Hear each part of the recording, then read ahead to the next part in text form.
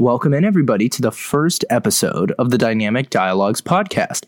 I'm your host, Danny Matranga, and today I want to introduce you to this podcast as a whole, as this is, in fact, the inaugural episode, what you can expect from me on this platform, as well as answer some of your questions in the first Q&A episode of the podcast. Now, before we get going, I need to apologize really quickly. If you can tell, you might be able to listen in and hear I'm a little bit congested. We've had a pressure system roll in. It's a little bit rainy. Allergies have been kind of running rampant. Hopefully it's that and I don't have the coronavirus and I'm just going to drop dead any minute now. But if that is the case, it was nice knowing you, and enjoy the only episode you'll ever get of this podcast. I'm kidding, of course. Now, so let's talk about the name, Dynamic Dialogues. If you've been following me for any considerable amount of time, probably greater than 3 years, which I know many of you probably have, you'll remember that initially, before I went to just being a self-titled Instagram, I was actually Dynamic Danny for a little while. And the term dynamic has always been something I've quite liked, as it's indicative of constant change, activity, and progress. And I think with fitness and anything we do for our health, progress is good. But the focus of this podcast isn't exclusively fitness. So I didn't want to make it the Dynamic Fitness Podcast, the Dynamic Danny Fitness Podcast, Danny Matranga's podcast about fitness. I wanted to make it a podcast about things that will help you create dynamic change in your life. And most of this will be fitness and health related. But as I kind of break down what my emphasis will be moving forward, you'll see there'll be lots of opportunity for you to grow in a lot of areas if, of course, you subscribe and stay tuned to the coming episodes. So the primary types of episodes you can expect from the Dynamic Dialogue podcast will be singular topic, long-form discussions between myself and you, the listener, where I talk about things that are, I think, integral to health, performance, nutrition, and wellness. That could be everything from breaking down supplements to talking about certain training modalities to talking about certain muscle groups, how to develop them, certain nutritional therapies, nutritional approaches, all types of unique and fun stuff. I'll also be doing a lot of Q&As where I field questions from you guys on other platforms like YouTube, the podcast itself, or of course Instagram, as well as interviewing some of my friends in the industry. Now, I have the absolute pleasure of having some incredible relationships with people in this industry who are absolutely brilliant. People who are experts in everything ranging from sports performance to female health. And I want to connect you with those people. I wouldn't be doing my job as a fitness professional and somebody who wants to create a brand around educating people if I didn't leverage these relationships and introduce you to these people who I learn from, who I think are brilliant, and let them share their expertise as well as share their stories. I think too many fitness podcasts focus exclusively on the nuts and bolts, and I would love if I could find a way to connect you with these individuals as not just experts in their field, but also individuals, people, and humans who I think are really fucking cool. So you can expect quite a bit of that in interview-based podcasts, as well as the occasional freestyle podcast where I just talk about whatever I want and it'll be kind of random. But those will be the types of episodes you can expect. Now, I wanted to do a Q&A for the first episode because I think that answering some of these questions that I get in longer form really helps me leverage this platform to the best of its capability. If you've seen me on YouTube, you probably know that long-form content is somewhat of an expertise of mine. I'm quite good at it. I enjoy it. But I'm really limited in how long-form I can get with that platform, as well as Instagram, which is the primary platform that I use. I consider those platforms that are predominantly leverageable for things like width. And when I say width, I mean they're very broad-reaching. They can reach a lot of people on a lot of different levels about a lot of different things. And podcasts are a platform that I've always thought were really good for driving content that has depth. So obviously Instagram and Facebook and Twitter and YouTube have more width, but podcasts give you a little more depth. They give me the opportunity to really reach you guys on an intellectual level, educate and create relationships with listeners, and create a place where you can come to get that content delivered and get a little bit more depth, a little bit more expertise, and a little bit more information. And so that's why we're going to start today with a Q&A episode where I go through some of the questions you guys asked on Instagram on Wednesday of last week. So the first question is from DJ T. Mox, and he asks, are multivitamins good or bad? And do you need to take the fully recommended dose on the label? I like this question twofold. There's two really good questions within this one. So let's first break down the first part, which is, are multivitamins good or bad? Now, from a purely supplement-based standpoint, as far as the industry as a whole goes, I think that more multivitamins are good than bad. I think there's a lot of garbage supplements out there, but of the supplements available to the general population that people choose to purchase, I think that multivitamins are one of the good guys, if you will. Now, the literature, the research, the data doesn't show that they have a ton of effectively long-term benefits. There's actually even data that shows that people who take multivitamins have worse long-term health that I've seen, but that's correlative data. That's not always causation. So what I think we might be seeing there is people who have poor health already trying to utilize multivitamins as a way to mask that. But I think in practice, from a purely functional and technical standpoint, a multivitamin supplement is actually very worth taking. I consider it somewhat of an insurance policy. And what I mean by that is you keep it around, you take it, and hopefully you don't always need it. You don't always need those extra micronutrients, but hey, on the days that your hopefully healthy diet doesn't cover all of your bases and you might be a little bit deficient in this vitamin and maybe that mineral, hopefully your multivitamin can step up to the plate, ensure you a little bit, cover your bases. And they're generally quite affordable, so as far as supplements go, it's an insurance policy I consider worth having. Now, in terms of can they be bad, I think we have to look immediately to something like vitamin toxicity levels. Now, when we talk about vitamin toxicity, we were primarily looking at vitamins A, D, E, and K. The reason for that is they're fat soluble. They don't get peed out like vitamins B and C. If you have a lot of vitamin B and C, particularly vitamin B, you'll notice the color of your urine will change. It will become bright yellow or even orange from the buildup of those excessive water-soluble vitamins, and our body just liquidates them by going to the bathroom, which tends to be how we excrete a lot of things. But too many of the fat-soluble vitamins can cause vitamin toxicity. But thankfully, when most supplement companies design multivitamins, vitamins A, D, E, and K are typically below 100% RDI or close to it, so toxicity level doesn't tend to be an issue for most people. Brings me to the second part of this question, which is, do you need to take the fully recommended dose of a multivitamin every single day? And this would, of course, be the recommended dose on the label. Now, my opinion on this might be a little bit different from other healthcare, or I should say health and fitness professionals, and that's that I actually do not believe you need to take the fully recommended dose. Here's why. I think that most people who take multivitamins probably make an effort to eat somewhat of a healthful diet. And if you're eating mostly whole foods that are rich in plant and animal matter, you're probably getting a lot of vitamins and minerals anyway. And while you might not be 100% RDI on everything, you might not be hitting on all cylinders, most multivitamins are designed so that a full dose covers most of the RDI for vitamins A, D, E, K, B, and C, as well as quite a few minerals and nutrients. So if your diet's already solid and your multivitamin says, hey, you need to take 8 capsules to hit 1 serving, I generally will have clients take 4 under the assumption that, hey, this spreads it out. It makes it a little bit more affordable of a supplement. You can get twice as many servings out of 1 bottle. Additionally, you're letting your diet kind of run here instead of running the multivitamin as your primary means of getting nutrients.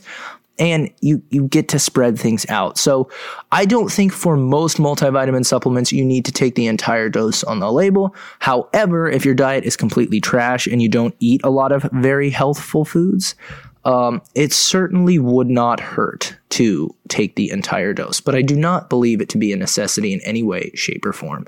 So second question comes from @MilesHawes, and he asks, lots of cardio for a race. I'm also cutting.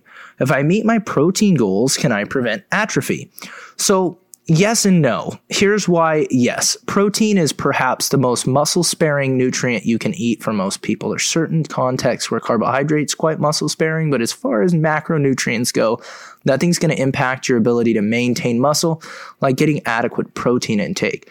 For people who are active, we might need to bump that beyond the range for general population people to somewhere around like 0.7 to 1 grams per pound of body weight. So had you had a relatively stable base of resistance training and a solid amount of muscle, picking up cardiorespiratory exercise like running or training for a race, and making sure your protein intake is adequate, so long as you do some type of resistance training, you should be able to stave off and prevent the majority of the atrophy that's going to occur.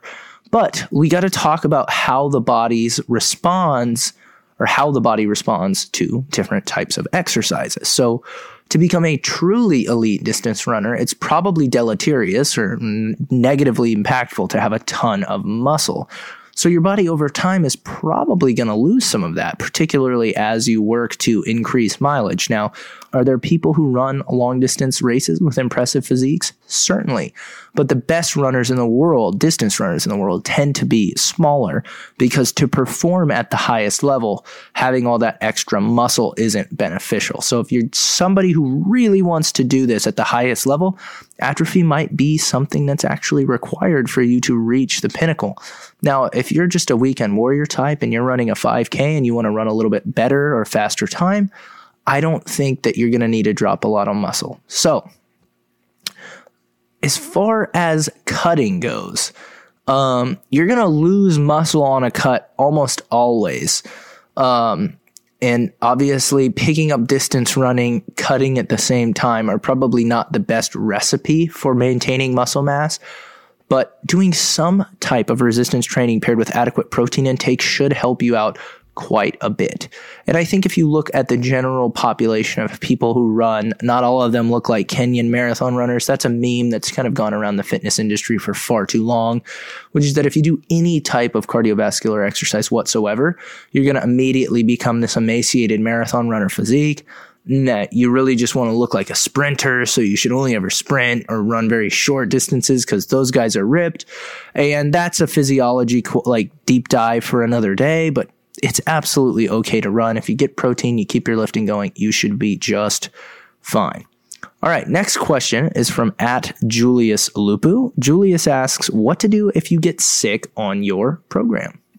So there's a few things that I think need to be done if you get sick in the middle of a resistance training program. The first is you need to establish just how sick am I? So if you're dealing with something that's exclusive to your head, like what I'm dealing with right now, you have mild to moderate congestion, it might be okay to get some type of training going. But if this is the type of cold or bug or flu that's descended into the lungs and the upper respiratory tract, you're putting yourself at risk as well as the other people in the facility you train at for getting a pretty serious bug.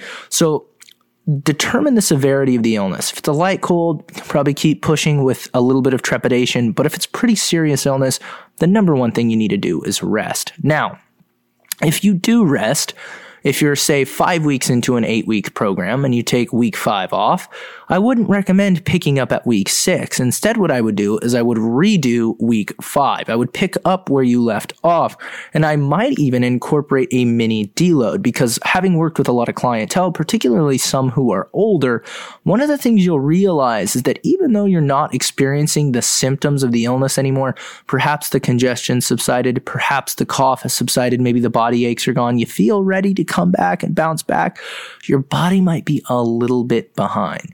You might not be as prepped or as ready as you had initially thought, which can be somewhat problematic for those looking to get the most out of their performance, particularly if you're in the middle of a program. And if it's percentage based or you have RPEs or RIRs, it might be really hard to pick up where you left off.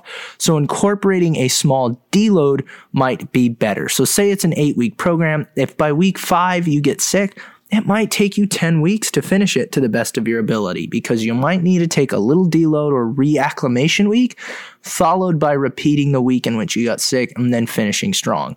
But the number one thing to do, absolutely under all circumstances, is to do everything you can to minimize stress, up-regulate your intake, right? Get more micronutrient-dense material, plants, vegetables, fruits, even healthy meats and things that will give your body what it needs to fight off a cold, get lots and lots of sleep, and depending, like I said, on the severity of the issue, don't be afraid to step away. Your gains are going to be there for you, and pounding through it while you're sick is only going to extend the duration or the amount of time it takes for you to bounce back. So here is the next question. This one is from @KyleGrangs, and Kyle asks, do you have an inspiration to do what you do, and how do you find it? So first things first, when it comes to being inspired to do what I do, we have to talk about what it is that I actually do. So if you follow me on Instagram, you might think I'm just your traditional run-of-the-mill online coach or Instagram personality, if you will. I actually still train one-on-one clients, which is not a common thing that people who want to make a name for themselves on social media do. In fact, it's actually quite rare at all to find real in-person coaches in the online world. Part of the reason for this is they're quite busy training real people and actual clients. And many of the people who you see on Instagram or YouTube that have large followings or spend a ton of time making content don't actually train people. They spend all of their time making content.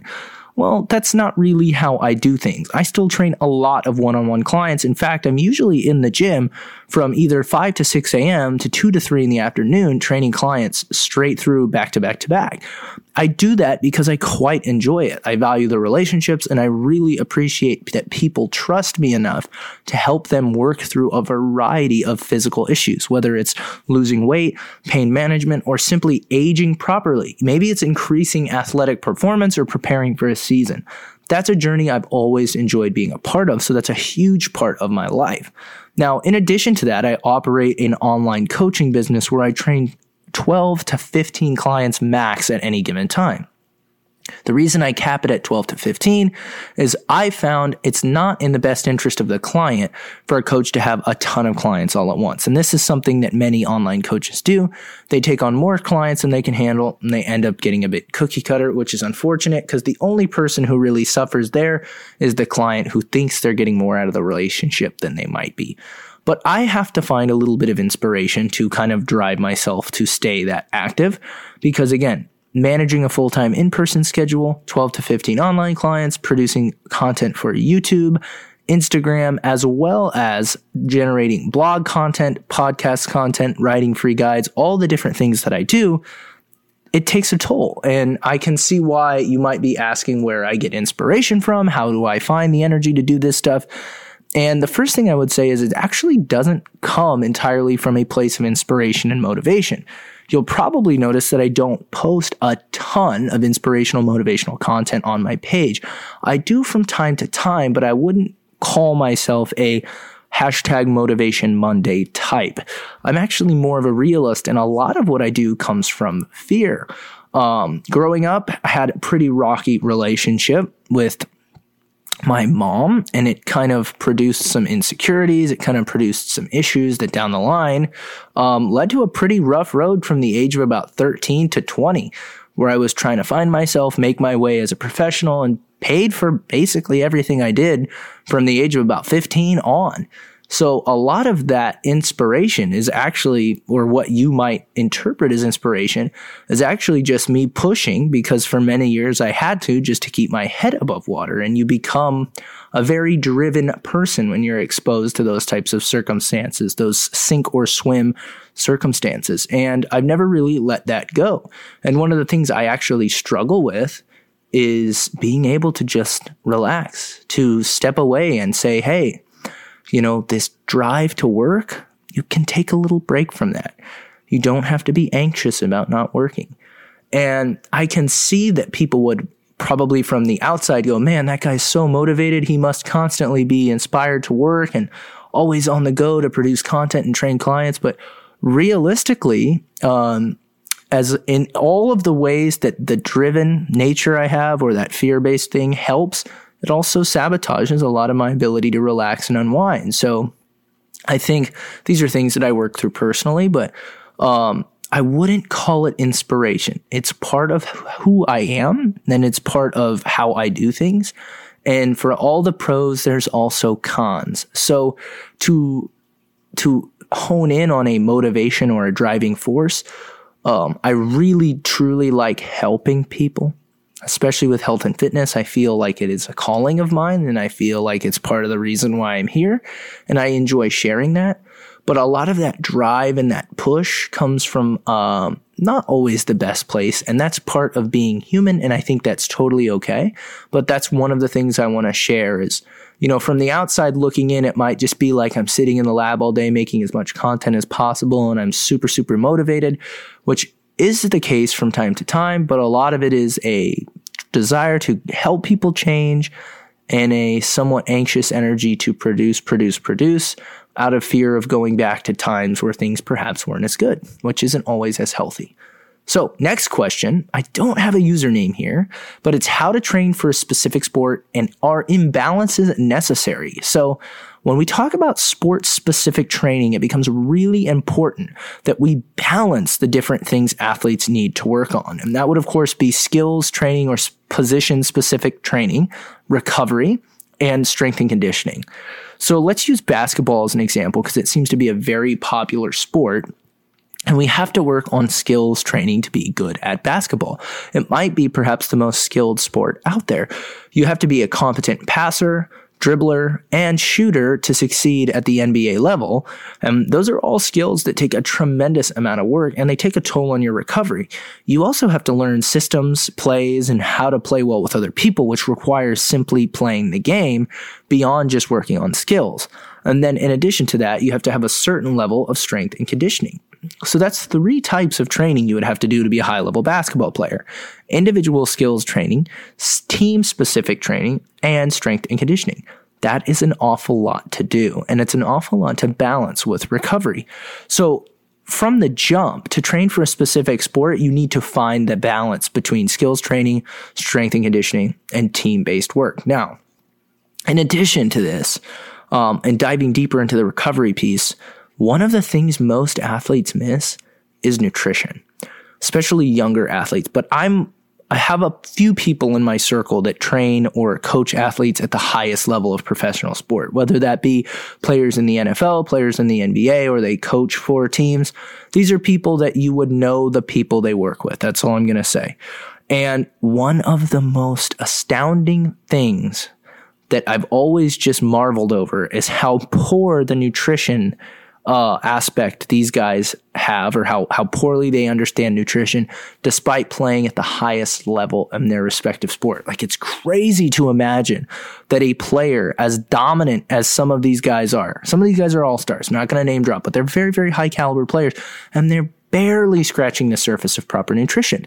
And so for younger athletes or people just looking to get the most out of their performance, who maybe aren't as genetically gifted as some of these players, nutrition is something that you can do to really assist in your recovery, stress management, allostatic load, all that stuff. Dialing in your nutrition is big. So if you're a coach, a sports-specific coach, strength and conditioning coach, youth athlete, whoever you might be, I can't impress upon you the importance of using nutrition as a tool and not looking at it like a kind of something you have to do, but something you get to do to increase your performance. So let's address the second part of this question about muscle imbalances. So are muscle imbalances necessary? Are they a kind of inherent part of sport? And the answer is yes. So even sports that we might look at as being slightly more symmetrical, like basketball or football, those players have imbalances, and they have imbalances that they've created over years and years of playing the game that probably contribute more to their success than they do to their failure. Where we need to look at imbalances perhaps is less so on the court and more so in the strength and conditioning world. If we see mechanical problems or things that might create an increased risk of injury in the weight room, it's in our best interest to step in as coaches and change that or make adjustments or literally coach, correct, explain, and make these athletes understand why this stuff is important. But the example I always go back to of coaches not staying in their lane is Markelle Fultz. Now, Markelle Fultz was the NBA's #1 overall pick in 2018, I believe. And he came into the league, actually, I think it was 17. He came into the league with a bunch of really talented college players like Lonzo Ball, Jason Tatum, Donovan Mitchell, some studs, some absolute studs who are all perennial all-stars. And Markelle Fultz went number 1 in that draft because he was a physical, ball-dominant point guard who could dribble, shoot, pass, and he was quick and he could defend. And those players are pretty hard to come by. But one problem that came around with Markelle Fultz and his coaching staff was people wanted to adjust the way he trained and the way he shot.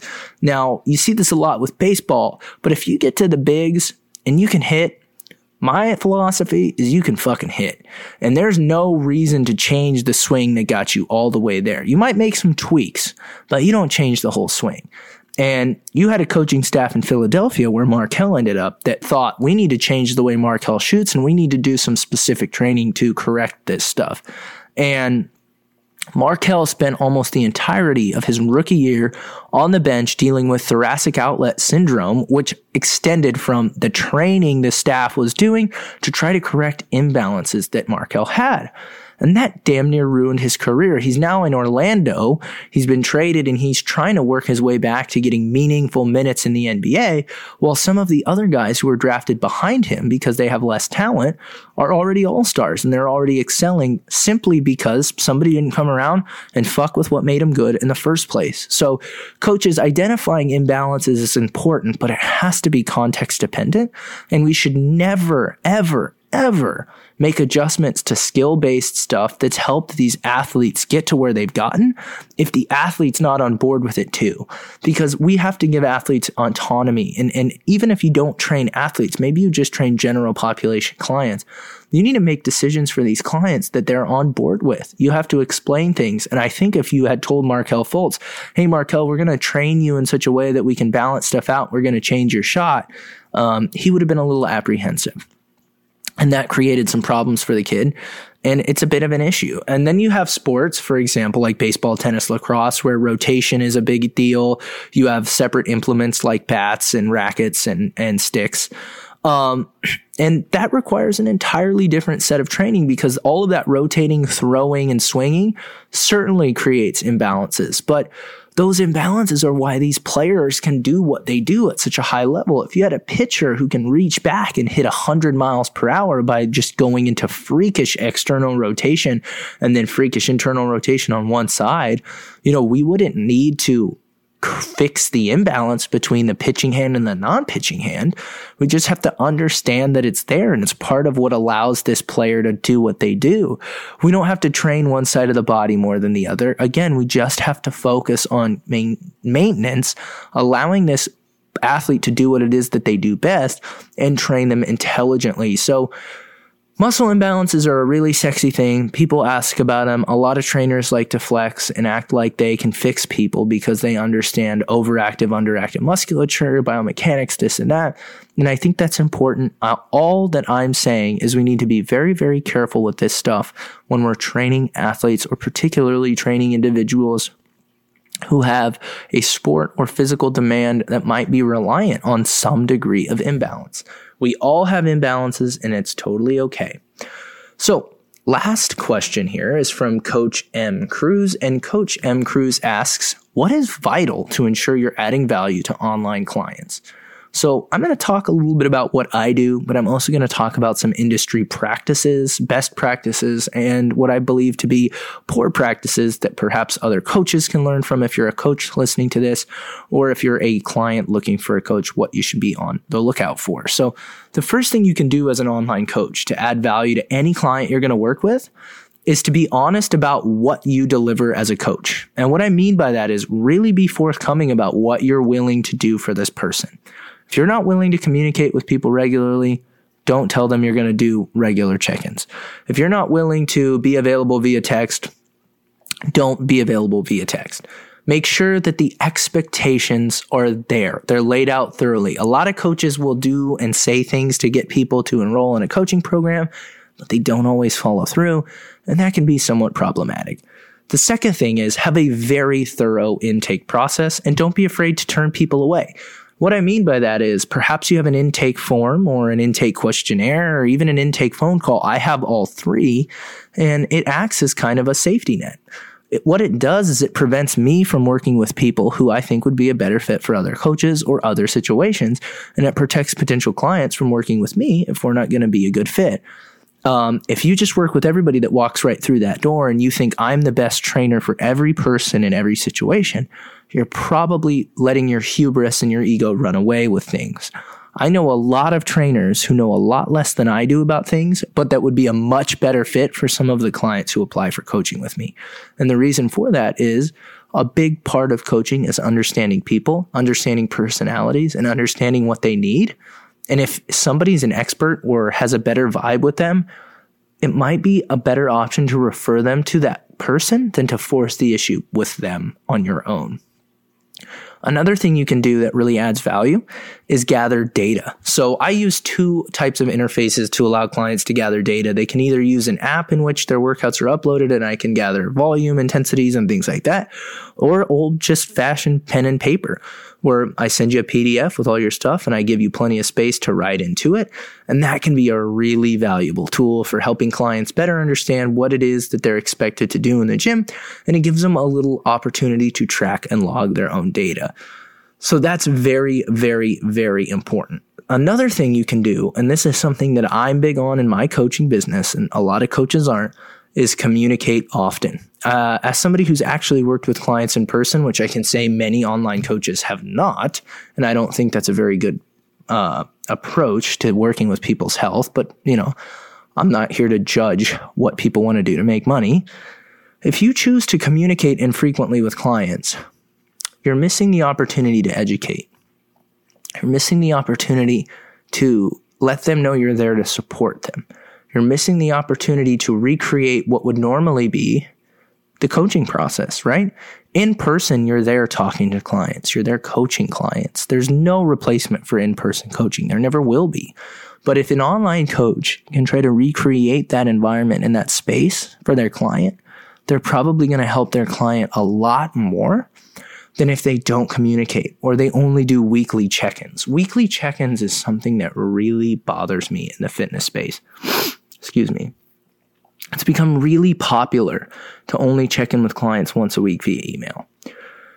And I think if you're too busy to check in with clients once a week via email, maybe you do a couple check-ins during the week. I'm not saying you have to give everybody your phone number and let them blow you up 24/7. But what I'm saying is if your clients have to come to you with 30 questions on Sunday, and you check in with them for a 20-minute Skype call, or you email them back in quick short form or a voice memo, I think you're missing a lot of the opportunity to educate clients and recreate an in-person environment where they can see success and get instant feedback.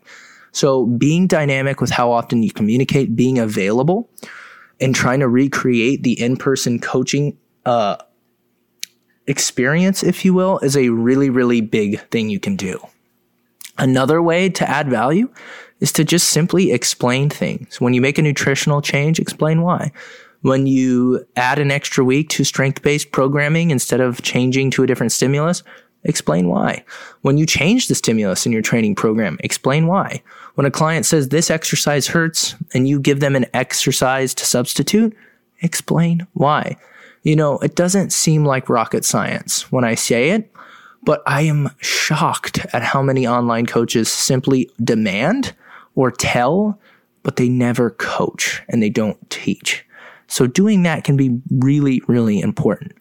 Another thing you can do is ask, what can I do to support you? What can I do to help you? Simply getting a check-in and seeing that the macros are good and that the training is good and sending back, hey, good job, that works from time to time. But every once in a while, you might want to drop something and they're like, hey, this is really good, it looks awesome. Thanks for checking in. Is there anything you need from me that I can do to support you? That's a way of letting your client know you're there, you're along for the journey, and you're there to support them on their health, fitness, or performance goals.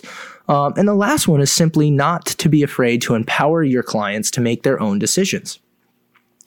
All coaching, whether it's in person or online, should be driven towards self-sufficiency. I have a lot of clients who work with me because they enjoy it, but I wouldn't say they need it. I don't think they need it because I think they know enough. And we go back and forth. I empower them to make their decisions or empower them to be involved in the decision-making process. And they choose to stay because they enjoy coaching. But if you're empowering people to make decisions and educating them and doing all these things, eventually they'll go off on their own. And that should be the goal. Because even as a coach, working with new clients can be exciting. And there's nothing better. Excuse me. Sorry about the congestion. There's nothing better than seeing a client take off and excel on their own. It's very, very exciting. And while it might be scary to some coaches, it's actually quite fun and enjoyable to see. And that is the last question for today's episode. Now, before I let you go, I have one favor to ask. First, let me say this. Thank you so much for listening. You have a lot of different podcasts you could listen to and a lot of different content on platforms you could consume. But you taking the time to listen to this podcast makes a huge difference to me, and I hope that you found some value in it. I'm excited to continue to add value moving forward, and I know that the show will grow and evolve as I grow and evolve on the platform. But you guys being along for the ride is really important to me, and I want to continue to serve you and continue to add value to your life. That being said, I want to let you in on a little giveaway. So, anybody who leaves a 5-star review for the podcast, subscribes, takes a screenshot and tags me on Instagram is going to be entered into a chance to win a free program of their choosing from my site. Either Foundations, which is my 4-day-a-week total body program that focuses on stability, strength, stamina, and hypertrophy, or my Female Physique program, which is your more typical hypertrophy program designed to help women develop their shoulders, upper back, glutes, and hamstrings. So, very simple. Subscribe to the show, leave me a 5-star review, and then just take a screenshot of this episode on whatever platform you're listening to on whatever device, share it to your story, and tag me. If you do all of those things, you'll be entered into a chance to win a program, and I'm going to give 10 away for free. So there's a very good chance you'll win simply by participating. And again, I appreciate you taking the time to listen to this. I hope it added value, and I can guarantee moving forward, as I polish things up and become better at using this platform, I'll be able to add even more value. So thank you so much for tuning in to the first episode of the Dynamic Dialogues podcast, and I'll touch base with you soon. Have an amazing rest of your day.